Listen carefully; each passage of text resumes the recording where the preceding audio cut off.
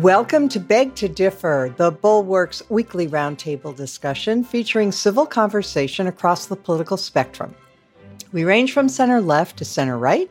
I'm Mona Charan, syndicated columnist and policy editor at the Bulwark, and I am joined by our regulars, Bill Galston of the Brookings Institution and the Wall Street Journal, Damon Linker, who writes the Substack newsletter Notes from the Middle Ground, and Linda Chavez of the Niskanen Center.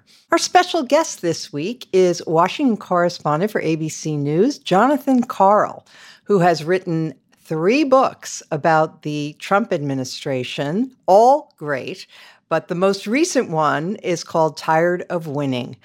Thank you, one and all. Jonathan, thanks so much for joining us today. Great. Thank you for having me. I loved your book. I think one of the things that you did so well is that, and one thing that's so necessary in our moment, is that you have reminded people of just how outlandish and crazy some of the things that Trump has been doing just since 2021 have been. And there is, I think, a failure on all of our parts to assimilate all this. Partly it's because there's so much of it. But so, for example, you famously, in your previous book, which I also recommend, Betrayal, you talked about, visiting Trump in Mar-a-Lago soon after January 6th and questioning him about, was he worried about his vice president, who on January 6th, his followers were chanting, "Hang Mike Pence." His response was extraordinary. So, and you reported that he said, well, they were very angry. And that arguably is something that a normal person would never say. Never. I mean, that is the mark of a sociopath. He was even willing to justify his supporters' murderous rage that he was not only willing to justify, he was stoking it. But then in this new book, you begin by talking about his obsessions with the election being stolen to the point where it seemed like you were struggling with whether he was really deranged and believed the craziest possible conspiracy theory. So tell us about the conversation you had with him about, well, tell us as much as you want, but about Italygate in particular, because you seem to feel like that was the Rubicon. I had gone through in Betrayal and tried to chase down some of the conspiracy theories that were being pushed by people that were trying to aid Trump in his effort to overturn the election. At that time, and I spent some time out on Betrayal, truly what I thought was the most insane theory was this idea. I mean, and there's competition for this, to be fair. But was this idea that Italian spy satellites from an Italian military contractor were used to flip votes, somehow connecting with voting machines in America, to flip votes from Trump to Biden. And that there were these 2 guys that were in prison in Italy who were the key to it all, knew all the stuff, and they were being locked up. And what I reported in Betrayal was that, well, I can't say Trump himself, but the Trump White House Chief of Staff Mark Meadows had actually sent word out to the Justice Department to investigate this, and an email had come out that he had sent to the acting Attorney General, forwarding this lunatic write-up on Italygate, but that he had also, and this had not been reported anywhere, that Meadows had asked the acting Defense Secretary Chris Miller to look into this, and that Miller on a Saturday, and it's actually Saturday, January 2nd, which is the day of the Raffensperger call and a whole bunch of other stuff. But he actually brings in the head of the Defense Intelligence Agency, a 3-star general, and asks him to look into this, to activate the military attaché at the U.S. Embassy in Rome to somehow get a hold of these guys that are in prison to get to the bottom of whether or not there was really anything. I mean, this is bonkers stuff. So I actually asked Trump about it. And there's more to it, by the way. I mean, the whole story, how it came into the White House, it got into the National Security Council, this crazy, anyway, we can do a whole separate podcast on Italygate. But I asked Trump about it, and, he just tells me about how, well, you'd have to ask Mark Meadows about that, because Mark Meadows is a good man, really smart man, really great chief of staff. I mean, take a beat to say, no, I don't think the Italian, tried to. All he wants to do, he doesn't want to take ownership himself, although obviously that's the reason why this is happening. But is to praise him. But that interview, so I did a couple of interviews with Trump, after he left the White House. The very last one was as I was wrapping up Betrayal.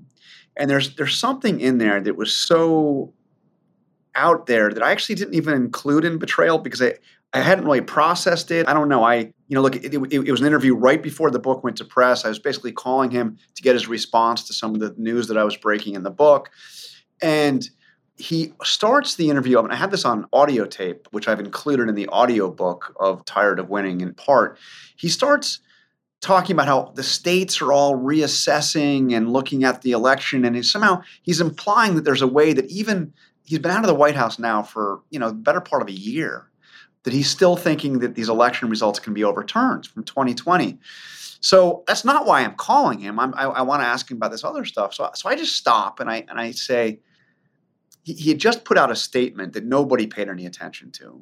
He didn't even have Truth Social yet, so it was just like a statement that he put out from Mar-a-Lago. It was actually criticizing SNL, if you can imagine, because, for being biased against him. So it was not a very serious statement. It didn't get any attention.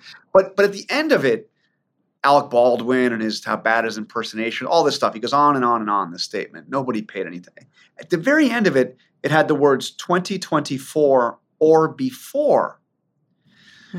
And I knew that there was this kind of QAnon Mike Lindell idea that the election was still going to be nullified and Trump was going to go back early. So I finally, because the way he's going on, I'm like, so I said, you don't really believe there's a chance that you could go back to the White House even before the next election, do you? And he just says to me, it's very similar to his response when I'm asking about Mike Pence, because this is an easy thing to say, well, of course not. Instead, he said, I could explain to you, John, but you wouldn't understand and you wouldn't even report it. Uh-huh. He was consumed, and I go into this in some length in Tired of Winning. I think it's important because it gets the state of mind. He was consumed with the idea for a solid 2 years, and maybe is to this day, with the idea that the 2020 election could still be nullified and that Biden could be evicted from the White House and that he could be reinstated before another presidential election. I think he believed it. Maybe he believes it to this day. Okay. And do you think that that is because he is so ignorant of American history and politics and constitutional law, just, the wish being the father to the thought?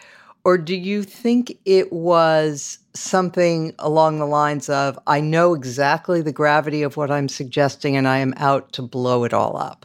Well, I think that there's a little bit of the latter to it. And I'll tell you another thing to look at. We all remember he put out now on Truth Social at the end of 2022 the statement calling for the suspension of the Constitution, elements of the Constitution.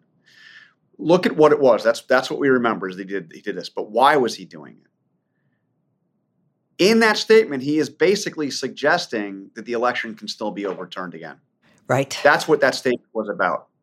I mean, it's amazing that we're talking about maybe at this point a virtual presumptive Republican nominee who has on the record called for suspending the U.S. Constitution.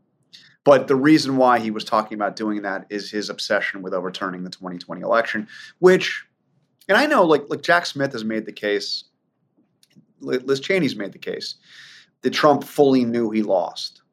And I'm telling you, I think he believed that he could actually get back into the White House.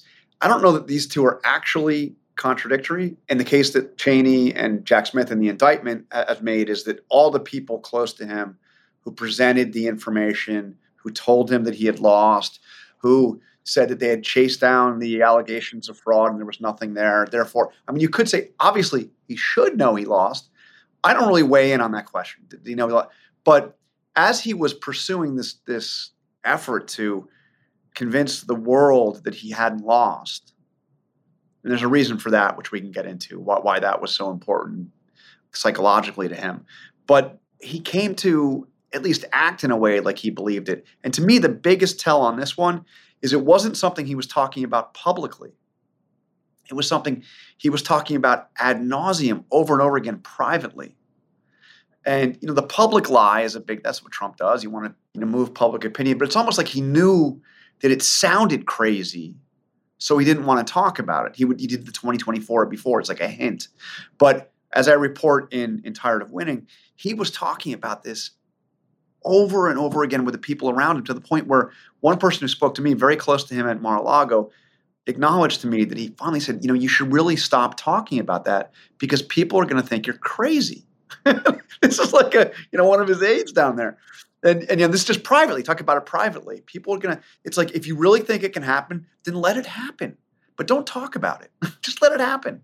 He doesn't hedge his bets. I mean, this is one of the things that you document really clearly in the book, is that, for example, he was all in for this audit that was going to that did take place in the state of Arizona, right? And I mean, honestly, it does feel like Earth 2.0, where, the group that they hire is called the Cyber Ninjas, who have no experience with, auditing votes and whatever. So the Senate. reported the Senate. Yeah. So they choose to spend all this taxpayer money for this enormous audit, which was ridiculous. And Trump is out there, according to your book, every day saying, this is going to show it. Here it comes. Wait for it. And then what does he do when they finally come out with their report that actually Biden won by slightly more votes than the initial tally? He denies it. He says the media is so dishonest. They won't report what they found, which was all this fraud. Yeah, he acts like they did the opposite of what they did, which just shows his willingness to brazenly lie about whatever's going on. I mean, first of all, it's like you can't make it up. I mean, if this didn't happen, there's no way you would be able to invent the notion of a group called Cyber Ninjas that rents out the basketball arena, to bring in all the ballots, to count them out, and they've got people looking at with infrared light to see if there's bamboo in the paper, because bamboo. if ballots were flown in from China, they would have bamboo, and I mean, it's just, of course they would. Plus chopsticks, yes. You just can't make up any of this stuff. So the Senate Republicans, this was a government-funded effort, although then they started getting private funding from all these kind of Sidney Powell's group actually helped fund it. But they had agreed to allow, in the interest of transparency, OAN, One American News, the total Trump sycophantic, I don't want to call it a news channel, but channel, to have a live stream, a 24/7 live stream, so you could watch what was going on the floor as the ballots were being gone through. So Trump must have been great entertainment, right? Watching people. Might have been the only guy actually watching, and he was. And the only reason why I know this is, people told me about it. Nobody was interviewing Trump during this time. I mean, Fox, there was basically a Trump blackout. They didn't want anything to do with him. He was off Twitter.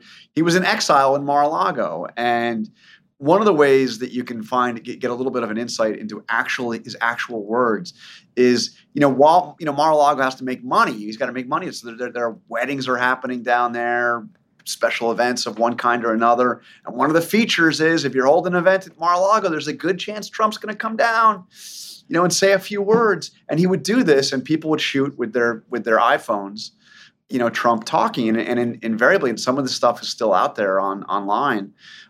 Trump would be wishing the bride and the groom the best of luck and all that. And then within 30 seconds, he's talking about the Cyber Ninjas out in Arizona. And he's talking about how they're going to overturn this and all that. And he's talking about all this other crazy stuff. I mean, I guess if you're getting married at Mar-a-Lago, you like that kind of thing. But, it must be. Yeah. and you can see it. And usually it's up on the stage. The band is waiting to play. The people want to dance. And he's talking about how, man, it's going to be Arizona, and then they're going to do it in Georgia, and then we're done Wisconsin and New Hampshire. A lot of really interesting things happening in New Hampshire. Yeah, a lot of people are saying. Yeah. Okay, all your books give chapter and verse about that this is a man with serious mental instability. He is a danger to democracy. He is a liar par excellence. One of the things you talked about in this book, which I had not seen reported anywhere else, was that he gave advice to Herschel Walker in his Senate campaign that he should just call his opponent a child molester. And Herschel Walker, believe it or not, demurred and said, well, but I don't have any evidence of that. He said, well, you just say that it happened on his watch. That's what you do. Just say it. Just say it. Not even that it happened. Just say it. Just say it. What's Great. great is that call is because Trump likes calling people, obviously. So he's calling Herschel Walker. Herschel Walker's phone goes off, and they're in the middle of a debate prep session. So like all of the campaign people are there, and Walker puts Yeah. it on speakerphone, so they all hear Trump Ah. saying this stuff. And so somebody told Jonathan Karl what transpired. All right. So you have chapter and verse here about what kind of a sociopath we have on our hands. I mean, you tell that story about right after 9/11, long before he was president, right after 9/11, he was doing a radio interview. And, he says, yeah, terrible about all the death. I guess that means I have the tallest building in Manhattan now. You know, the mind boggles. Can you imagine having that thought in your head on that day? No. And you're actually in New York. I mean, Yeah. he was in New York at the time. Yeah. No, it is astounding. And it is such a sign of a morally degenerate person. It's also a lie, incidentally. Well, that's true. It's also a lie. Icing on the cake. Yeah. So even if it were true, it's like, oh my God. Yeah.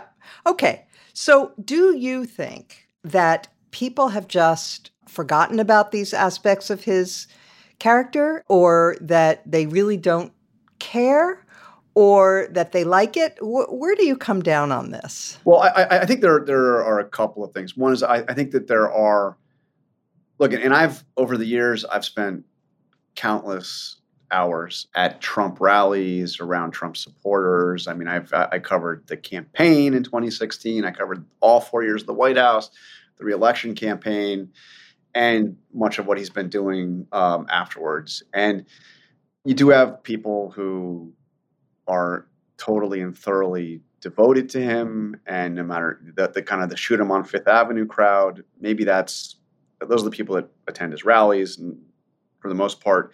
But you also have a larger segment of Republicans who don't like any of this stuff.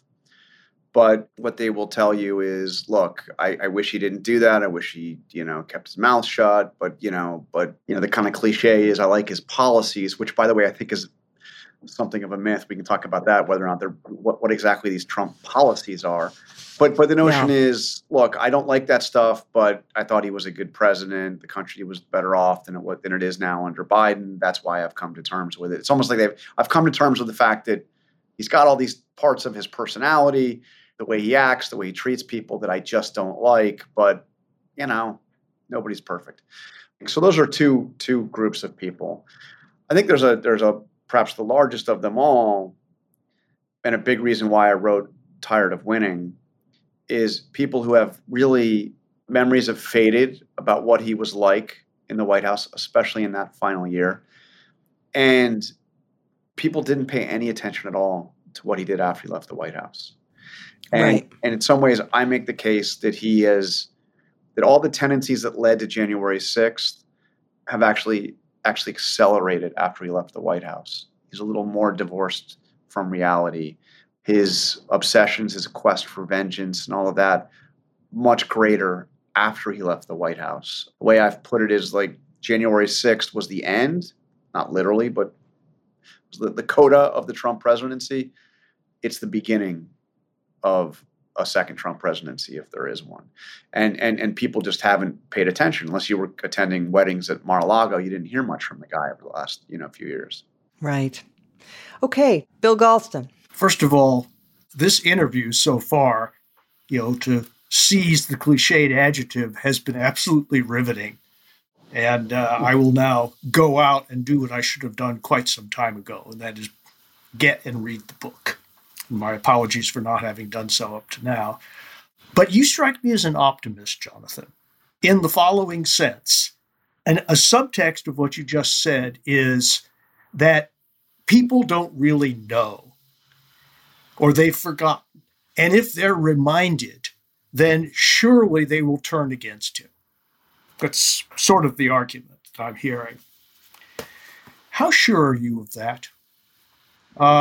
Because, I've been a lifelong defender in theory and in practice of liberal democracy, but I'm beginning to wonder whether a substantial portion of the American electorate hasn't lost its capacity for what Catholics call moral discernment. What's your view of this? Well, Mark Leibovich wrote a piece you probably saw in the Atlantic a couple months ago, kind of ridiculing the notion of this is not who we are. The kind of cliched like that. Trump's doing this. That's not who we are. That's not us. And he's like, well, maybe it is. I mean, how has he come back the way he has? But I do think that there is, as I said, a segment of the population that doesn't care about this stuff and is totally loyal to him, almost cult-like. But I do think that there is a significant segment of the people who have even voted for him in these, in the first round of primaries, who aren't aware of all of this stuff. It is challenging. It is hard to be an optimist. I am an optimist. One of the things that I kind of conclude with Betrayal, which is my previous book where I really tried to explain what happened in 2020 and what led to January 6th. And as horrific as all of that was, we were prevented from a much greater crisis and maybe truly the end of American democracy by the courageous / everyday banal actions of people that were very close to Trump, who were ultimately unwilling to do what he demanded.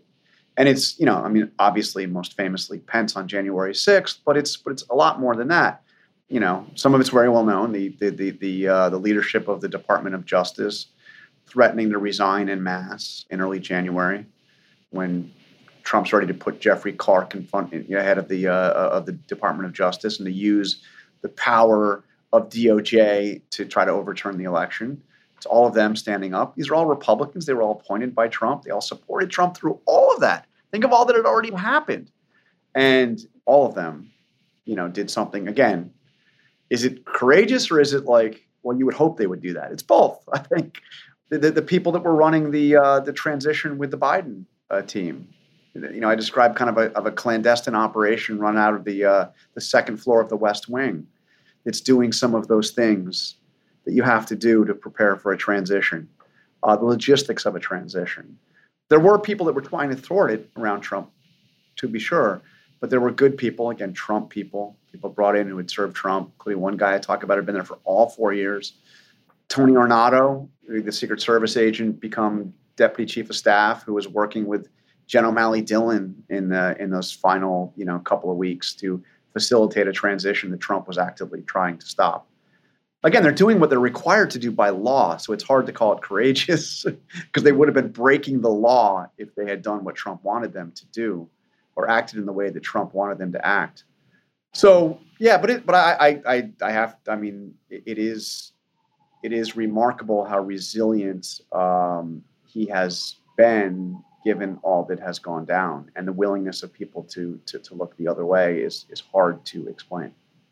Linda Chavez, you had a comment? Yes, actually, it was sort of a follow-up and a question to Jonathan. And that is, I think you're right in describing the way in which some Republicans have behaved, and that was great. Of course, we haven't seen very many examples of that recently. And my worry is that some of this, willing to tolerate Trump. I think you're right. A lot of people aren't paying attention, and maybe they'll start paying more attention, particularly, we talked about this on the podcast last week, and the role that Nikki Haley could play in helping Trump, again, sort of implode, unravel, be more crazy, or at least give more sort of visible examples of his craziness.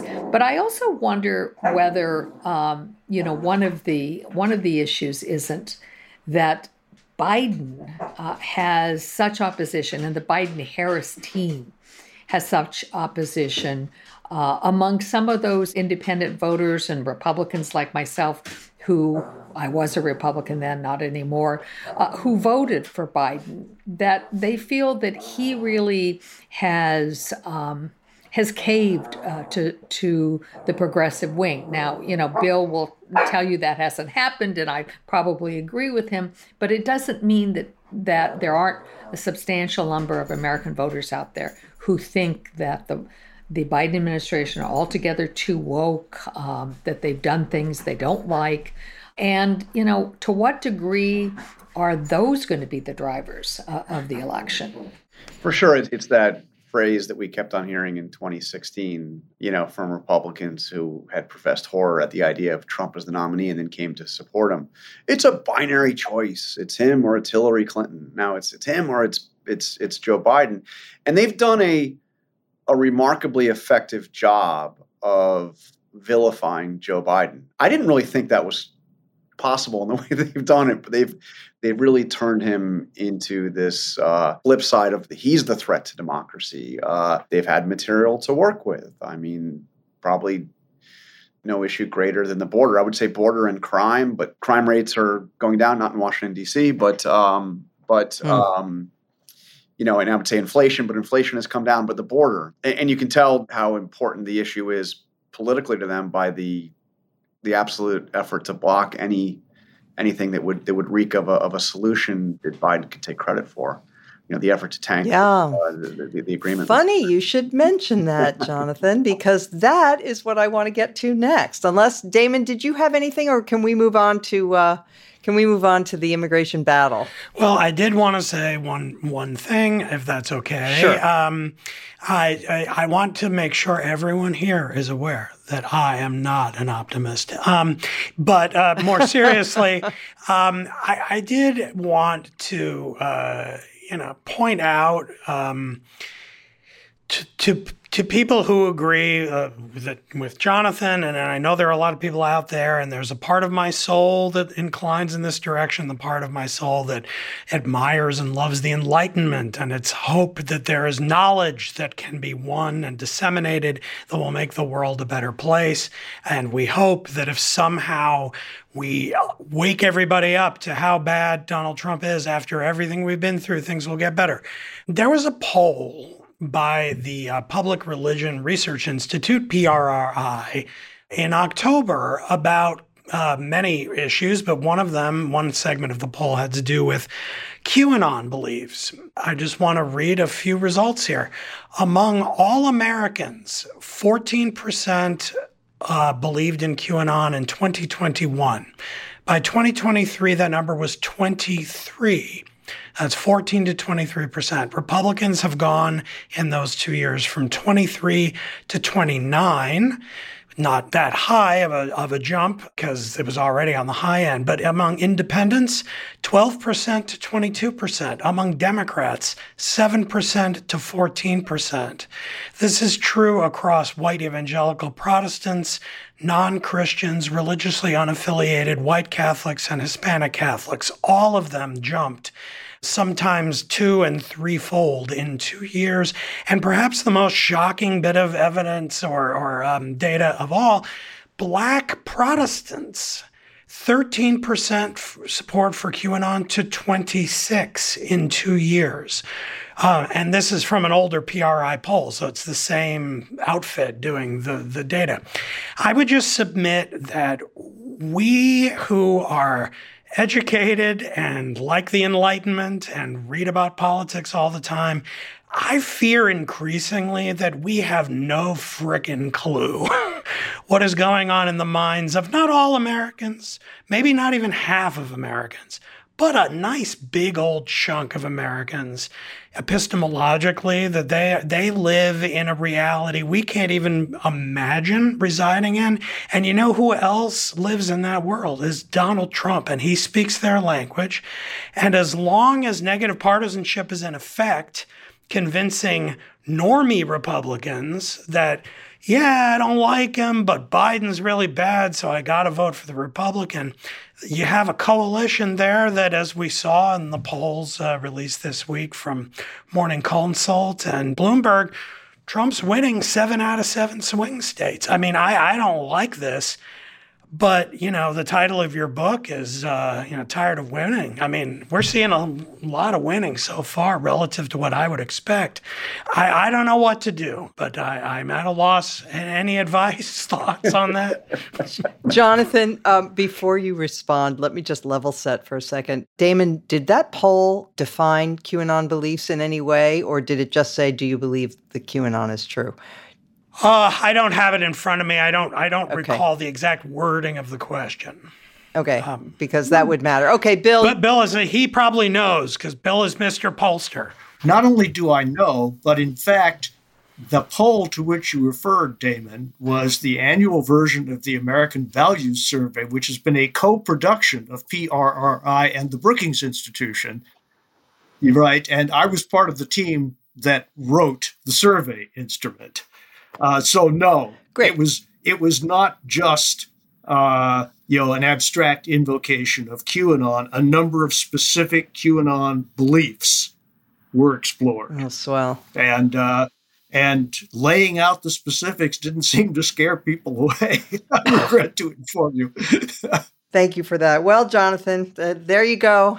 Try being optimistic in the face of that, I dare you. I mean, it's a disinformation contagion, and it's definitely it's growing. There's no question. And when you have somebody who can be as an effective communicator as he sometimes is, Donald Trump, screaming it from the rooftops, it's going to spread faster. And I mean, you don't have to go all QAnon, just the widespread belief that the election was stolen, or the increasingly widespread belief that January 6th was, in Ramaswamy's words, an inside job. I mean, these are not events that are far off into the distance. Or a patriotic display. Take your pick. Yeah, right. It was either a false flag FBI effort, or it was just good old, American tourists visiting the Capitol to express their love of the country. Yes. Let's talk a little bit about what's been happening in the politics of immigration, because I do think that you could make a case.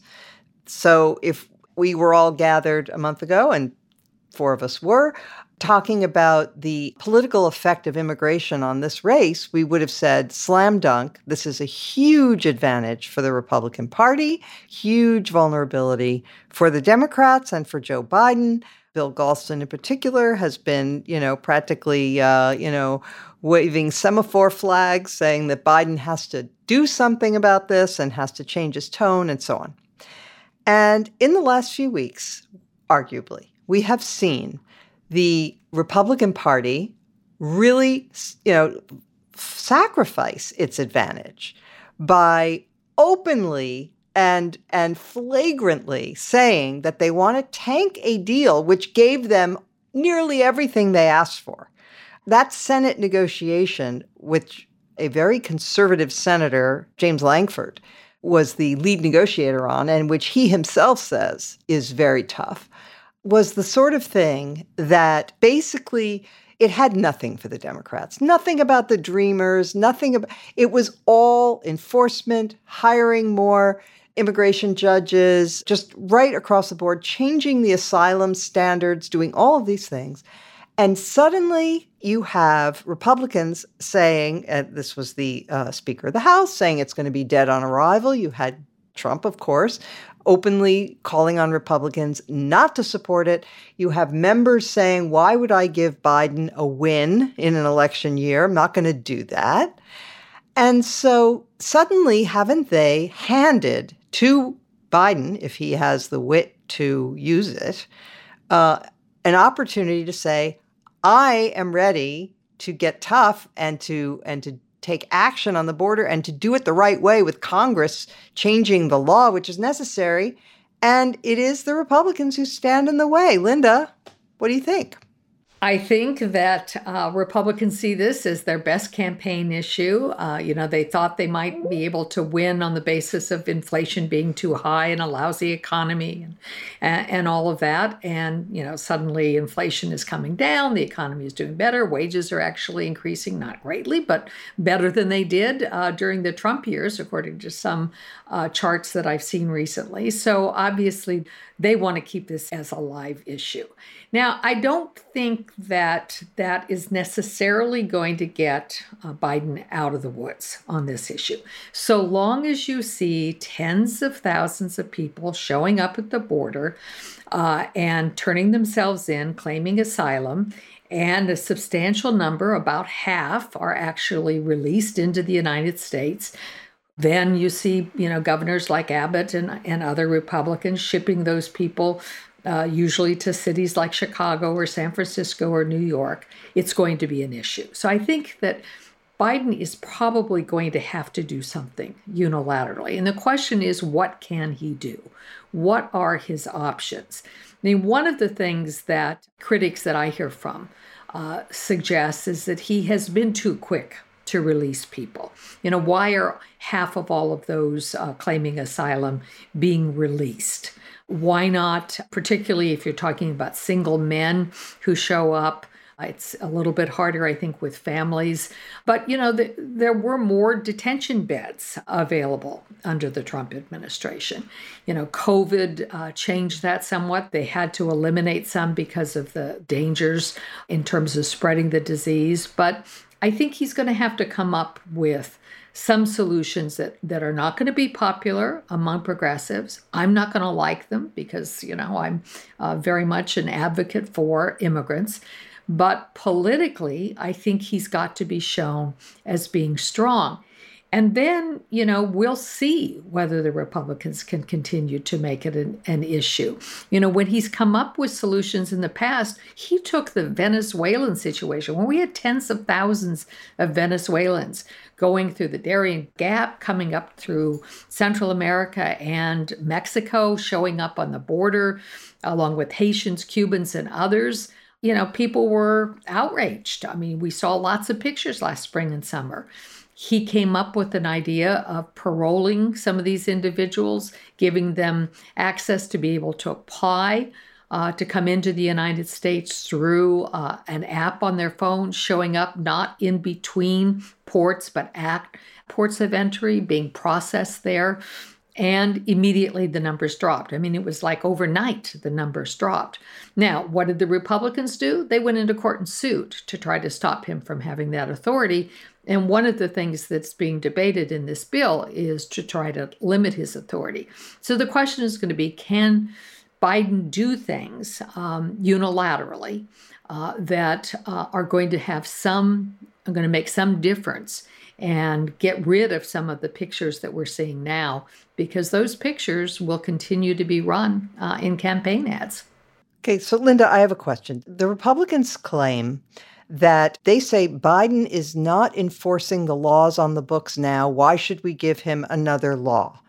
But is that right? My understanding is that because of our asylum law, which is completely misapplied, it's inappropriate for our current needs. It's currently situated. It was passed in 1980 in a different world, and now it's being abused, and it requires a change in the law. Isn't he required by the law as it stands to give everybody who comes and claims asylum a hearing, which means that, his hands are a little bit tied, right? What am I missing? Yeah. No, and the problem is that if you want to claim asylum, under current law, the only way you can do that is by being in the United States. And that's why these people show up. Yeah. It isn't like they're sneaking through the border and hiding in the bushes and not wanting an encounter. Nope. They walk right up to the CPB agent and turn themselves in and say, I want to claim asylum. The rules in terms of what allows them to claim asylum are also a little bit fuzzy. They have to show a credible fear. And the agents who first encounter them do not have a whole lot of authority in that. So I think that those are some of the kinds of changes. Come up with somewhat tightened standards, make sure that we don't... You mean through rulemaking? Yeah. You're saying Biden can do this through rulemaking? Look, whenever he tries to do anything by rulemaking, he has done these things by rulemaking, and they sue him. So, okay. Now maybe arguably if he's doing it to tighten the rules, maybe they won't sue, but I don't really have that much faith in the Republicans and their motives in this. So I think there do have to be changes in the law. The other thing is that one of the things that made the Venezuela policy work, and one of the things I think that would make asylum work better, is instead of saying you just have to step foot on American soil and you've got a year after stepping foot on American soil to present yourself and claim asylum, that if you tightened that up a bit and made it that you had to come through a port of entry and you had to present yourself immediately, that, coming in and being in the shadows for a year and coming forward at the last minute, that leaves a lot of problems for loopholes. But then you also have to make sure that you have enough immigration judges to be able to judge those claims. And if not, immigration judges to come up with a system. But Linda, I know, this is in the bill. I know that. This is in this legislation. I know. All right, Bill, I'm coming to you. Let me just read you this quote from James Langford. Again, very right-wing Republican senator, well-respected, or as he says ruefully now, formerly well-respected by his colleagues. Quote, "So we actually locked arms together and said, we're not going to give you money for this. We want a change in law." He's talking about their relations with the administration. "When we're finally going to the end, they're like," and now he's talking about his fellow Republicans, "Oh, just kidding. I actually don't want a change in law because it's a presidential election year," unquote. And then he says, "We all have an oath to the Constitution, and we have a commitment to say we're going to do whatever we can to be able to secure the border." So, Bill, I know you've been harsh about Biden on this, but honestly, Republicans have been saying we have to hold up aid for Ukraine. We have to hold up aid for Israel. We can't do anything for Taiwan because we have a dire emergency at our own border. And now they're saying, no, we don't want to solve the problem because it might help Biden. If you'd like my moral judgment, this is outrageous. If you'd like my political judgment, I'm afraid I'm going to have to give you a different answer. And here it is, and it's a blunter version of Linda's answer. In the last year of the Trump administration, under 500,000 people presented themselves in any of the forms and ways. That was COVID. That was under COVID. Okay, Linda, Mona, fine. Okay. First year of the Biden administration, 1.7. Second year, 2.4. Fiscal year just ended, 2.5. I did an interview with an official of the Migration Policy Institute late last week. The total for the first quarter of fiscal 2024 is 785,000. Project that out for a full year, and that's 3.1 million. That's what people are paying attention to, darn it. The idea, look, this is very cynical politics that the Republicans are playing. But unfortunately, the old Dale Carnegie maxim, you don't get a second chance to make a first impression. And I may sound harsh, but I think I'm right. I speak as an ardent proponent of Joe Biden's reelection. The administration has blown this issue for 3 years. Now suddenly they've gotten religion. I'm an ardent proponent of the compromise bill that is taking much too long to see the light of day, by the way. If this had seen the light of day 2 months ago, we'd be in a different position. But now that Trump is the presumptive nominee, he can push his party around. I was about to say, don't get me started, but clearly you have. So many missed opportunities in the past 3 years. And now we're in a situation, I'm afraid, where the American people, the ones who are genuinely malleable, are going to pay attention to only one thing. Not the process, not the politics, but the results. And if the administration, through one way or another, can show real measurable results between now and November, they will gain from that. And if they don't, I don't think all the banging away on the political cynicism the Republicans are now displaying is going to make a darn bit of difference. Jonathan Karl, do you think that Biden can do anything unilaterally to change the perception here? And I don't just mean on the border. I mean also messaging, not just the substance, but also the messaging. Clearly you make the case that you have been trying to do something the Republicans have stopped you. You make that case as forcefully as you can. But I agree with Bill. He's the president of the United States. He's been president for 3 years.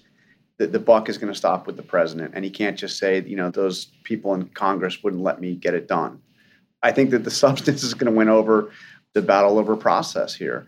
I know that there is some frustration among some of the president's allies that he hasn't done more already in terms of executive action to make changes at the border. But look, we're 6 million plus that have crossed so far under President Biden. I think it's going to be very hard to change the messaging on this one. and to change the substance of the policy. Could I just jump in here, Mona, because, the 6 million number and even Bill's numbers of, 2 million, 2.5 million, et cetera, 3 million now, those are encounters at the border. Not all of those Correct. are individuals. Some of them are repeats, and not all of those people actually end up being let into the United States. Now, clearly, there are also others who get in who never encountered the Border Patrol. But we have to be careful and I'll talk about it in my highlight of the week, we have to be a little careful about assuming that 5 million illegal immigrants are suddenly in the United States. Not quite accurate. But you're not claiming that the metric has changed. No, I'm not. Absolutely not. No, we've been measuring the same way. And you're right, Bill. There has been this huge increase. But as I like to remind people, when Donald Trump ran for office in 2016, we were at the lowest point in illegal immigration to the United States in 50 years. And he was able to make it an issue then and win on that issue, even though we had nothing like a crisis at the time. So a lot of this is driven by things other than actual numbers and what the real impact is of these folks coming into the U.S. Okay, Damon, couple things. One, we have seen in American history, maybe not within living memory for most of us, but Harry Truman was able to run against a do-nothing Congress. He was able to make an issue of the fact that they were unwilling to give him what he asked for. It's not like it cannot be done. But the other side of this, of course, is that this is a textbook display, isn't it, of Congress being unwilling to do its job. It's been this way for 40 years. Congress has not wanted to legislate. And so we keep dancing around and our capacity to grandstand has never been greater. And our capacity to actually legislate seems like it's atrophied. Oh, of course. Absolutely. Congress basically exists to shirk responsibility. People in Congress want to get reelected, and they've learned that if they do very little, then there's not much that the voters can say to say they should be kicked out. So they try to kick all cans down the road. It happens in foreign policy all the time. I mean, there's all kinds of, refusal to weigh in, sort of deferring to the executive branch and letting presidents do what they want. And it's true in many issues as well. But it's also a function of divided public opinion. We are a very divided country, and immigration is one of the worst there is out there. You have a segment of the population that doesn't want a single additional person coming over the border.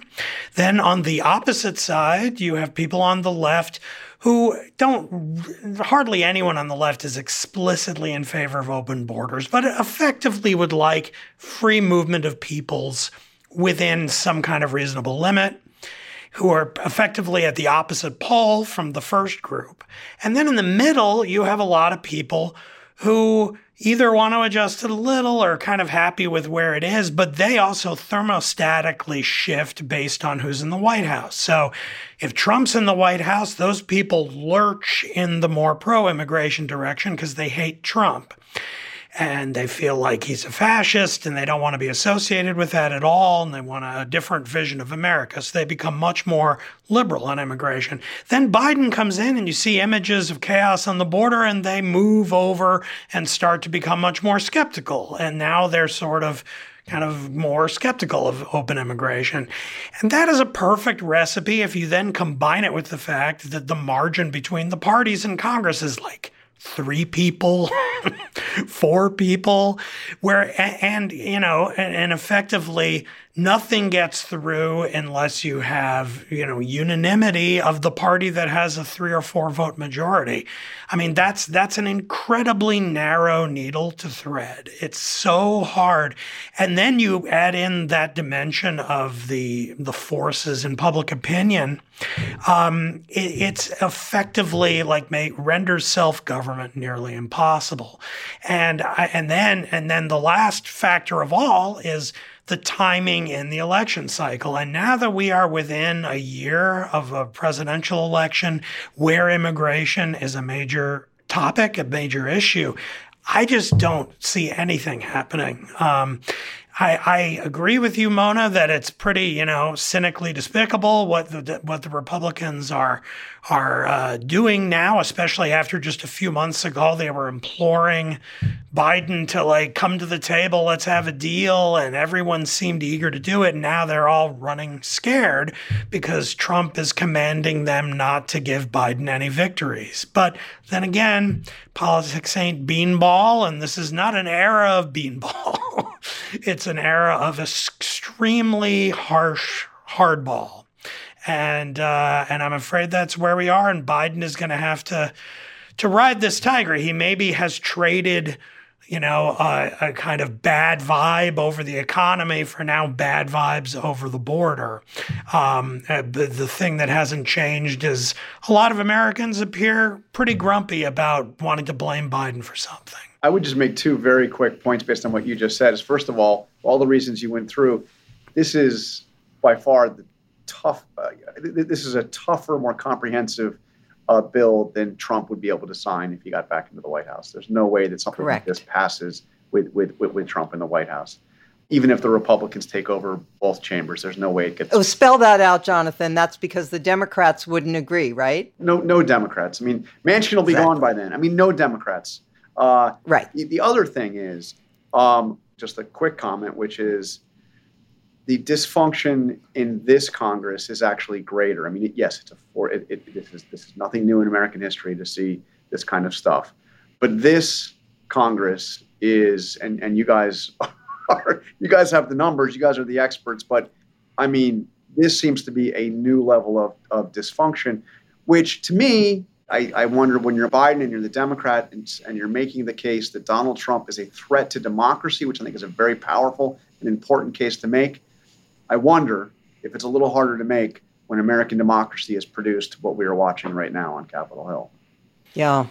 Bill, you wanted to make a point? I think it's worth remembering that we wouldn't be having any of this discussion about immigration if the pillar of Joe Biden's foreign policy, namely Ukraine, weren't linked to it and dependent upon it. This is a very special set of circumstances. Otherwise, I think there would have been no move towards bipartisan discussions in the Senate. Well, but it is also even more underlines the point that both Damon and Jonathan are making, which is this is a whole new level of dysfunction. I mean, we are purportedly a world leader that is so wrapped around its own axle that we cannot get aid to our very important allies in the world at a time of desperate need. That's a new level. I think we're all begging to agree to that proposition. Yeah, about on that. No doubt about it. Yeah. Okay. Well, before we turn to our final segment, and I'm sorry we didn't have time to get to our third one, we will have to put that off. I'm sorry. But I want to say a word about Miracle Made. So if you're one of those people who finds your sheets are scratchy and uncomfortable, and if you find that you're waking up because your body is the wrong temperature, either too hot or too cold, you might want to check out Miracle Made bed sheets.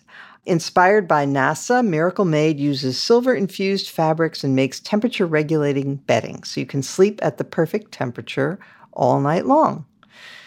It has self-cooling properties for better sleep. It uses silver-infused fabrics inspired by NASA. Miracle Made sheets are thermoregulating and designed to keep you at the perfect temperature, and they are also self-cleaning. Well, you do wash them, but the silver that's in them prevents 99.7% of bacterial growth and allows them to stay cleaner and fresher longer. They are very comfortable and smooth, not those scratchy sheets that you sometimes might have in your house, and without the high price tag of other luxury brands. So go to trymiracle.com/beg-to-differ. That's trymiracle.com/beg-to-differ to try Miracle Made sheets today. And whether you're buying them for yourself or as a gift, if you order today, you can save over 40%. And if you use your promo BEG-to-differ at checkout, you'll get 3 free towels and save an extra 20%. Miracle is so confident in their product that it's backed with a 30-day money-back guarantee. So if you aren't 100% satisfied, you will get a full refund.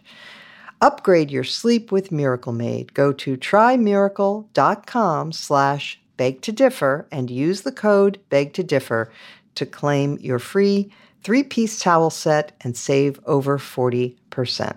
Again, that's trymiracle.com/beg-to-differ to treat yourself. Thank you, Miracle Made, for sponsoring this episode. All right, we now come to our final segment, our highlight or lowlight of the week. And Damon, let's start with you. Well, the only thing that keeps me from despairing in my pessimism is listening to music, reading good novels, things like this in my spare time. So I'm going to plug a novel today. I've been reading Paul Auster's novel called Baumgartner. This has been out for a few months. It's about 200 pages long, so not a huge read, not a big commitment, but it's a very, very good book. It's about a kind of middle-aged philosophy professor at Princeton. He's a professor that focuses on phenomenology, and there's a kind of phenomenological character of this novel because a lot of it takes place in Baumgartner's head as he reflects on his life, the death of his wife at a sadly young age and his dealing with that grief, but also reflecting on their past together. And then it goes back to his youth and then forward to a relationship after the death of his wife and then back again.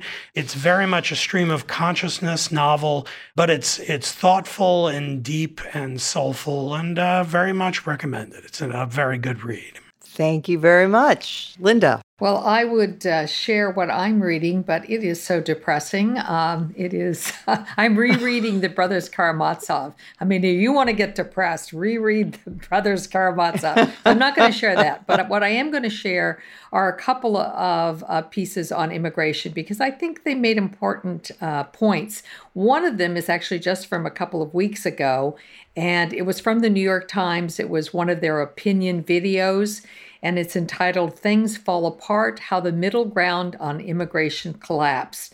And if you want to see something to really make you depressed in terms of what it is that we used to be like on the immigration issue and how much we have really changed on that, I recommend that. But the second piece is one that I think is very important, and I mention it because we talked about the numbers and how many people are actually coming into the United States and settling.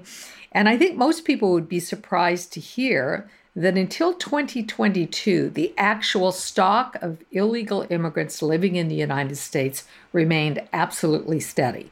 Actually, it had gone down from the high point. There were about 10.3 million people, and then it ticked up somewhat. But in 2022, those numbers ticked up by 650,000, which is not nothing. That is a real increase.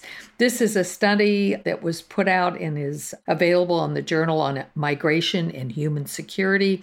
It's available online. It's called After a Decade of Decline, the U.S. Undocumented Population Increased by 650,000 in 2022 by Robert Warren of the Center for Migration Studies. So I would recommend that.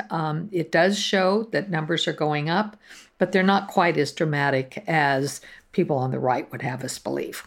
Okay. Jonathan Karl. Well, I would say I'll do a low light, and it's Sunday, but that's the first day of the week, so I can do that, right? Seeing the Detroit Lions and the Ravens lose. We're preparing for the Super Bowl I did not want to watch, and the corollary to that is to have to hear all the madness on the QAnon right about Taylor Swift and Travis Kelce for another couple of weeks. Just disheartening. Yes. Okay, Bill Galston. Well, I'd say, enduring a Super Bowl that you don't want to watch will be excellent preparation for covering this year's presidential election. Bingo. That's good, yes. But I actually have some good news. And that is that the European Union managed to twist Viktor Orban's arm into agreeing for $50 billion $54 billion in aid for Ukraine. This is, to edit our president slightly, a big deal. And not just in dollars, because the EU got this money freed up without major concessions to Orban. There were some cosmetic concessions, small changes of language, but basically he threw in the towel. It couldn't have happened to a nicer guy. And so we've now dealt with half of the Ukraine funding problem. And the other half, I'm afraid, is on us. And I'm getting decreasingly confident that we're going to be able to figure out a way to get to yes on that. Bill, this does come almost hard on the heels of another strong man getting his comeuppance, or at least caving, and that was Erdogan of Turkey finally gave up his objections to having Sweden join NATO. So we're now 2 for 2 on the overruling strongmen in Europe. Although Erdogan got some very substantial concessions in return. Yes, that is true. Including long-stalled weapon systems. So he was a lot more expensive to buy off than Orban. But it wasn't a principled cave, so it was just money. All right. Well, I would like to, what shall I make this, a highlight or a low light? It is a highlight because it's kind of weirdly entertaining, but that is watching the ultra-right MAGA world lose its mind over Travis Kelce and Taylor Swift. You know, they're always looking for a pop star or some sort of cultural issue to fight a culture war about. And so usually it's, Black Lives Matter, or, they went after Colin Kaepernick and all of that. And you can understand that. I mean, that's going to agitate maybe lots of people on your side. But choosing to go after the most popular pop star in the world, plus her all-American boyfriend who's going to the Super Bowl, is the height of stupidity. And of course, it illustrates the thinking process among these people who say things like Jesse Waters, Fox News. He said that Taylor Swift is a Pentagon PSYOP asset. Okay, so it's all been cooked up by the Pentagon. He said, have you ever wondered how or why she blew up like this? Well, around 4 years ago, the Pentagon Psychological Operations Unit floated turning Taylor Swift into an asset during a NATO meeting. And he goes on. So, and all of these lunatics, Jack Posobiec of Pizzagate fame and Vivek Ramaswamy, Laura Loomer, all of these people, even Sean Hannity, who warned Taylor not to endorse Joe Biden. He said, think twice about that. They are all losing their minds and going after it. And they say now that the Super Bowl has been rigged so that there can be a great celebration of this couple, and that they will then endorse Biden. And so that, all of the people in the know have to be prepared for this, that it's all been rigged and orchestrated. So look, there have always been people like this. There have always been loonies. And, they used to get newsletters, that came in the mail. And now they are at the very centers of American power. Now they are friends of the Republican nominee, likely Republican nominee for president who was president. And they control huge swathes of the media. And that's the world we're all forced to live in. But I do think that the good news side of this is they really have bitten off more than they can chew this time. I mean, going after these guys is a pretty boneheaded move. And with that, I want to thank our guest, Jonathan Karl. Highly recommend all of his books, the most recent one, Tired of Winning, and of course, my regular panel. And I would also like to mention our wonderful producer, Jim Swift, and our sound engineer, Jonathan Siri. And we will return next week as every week.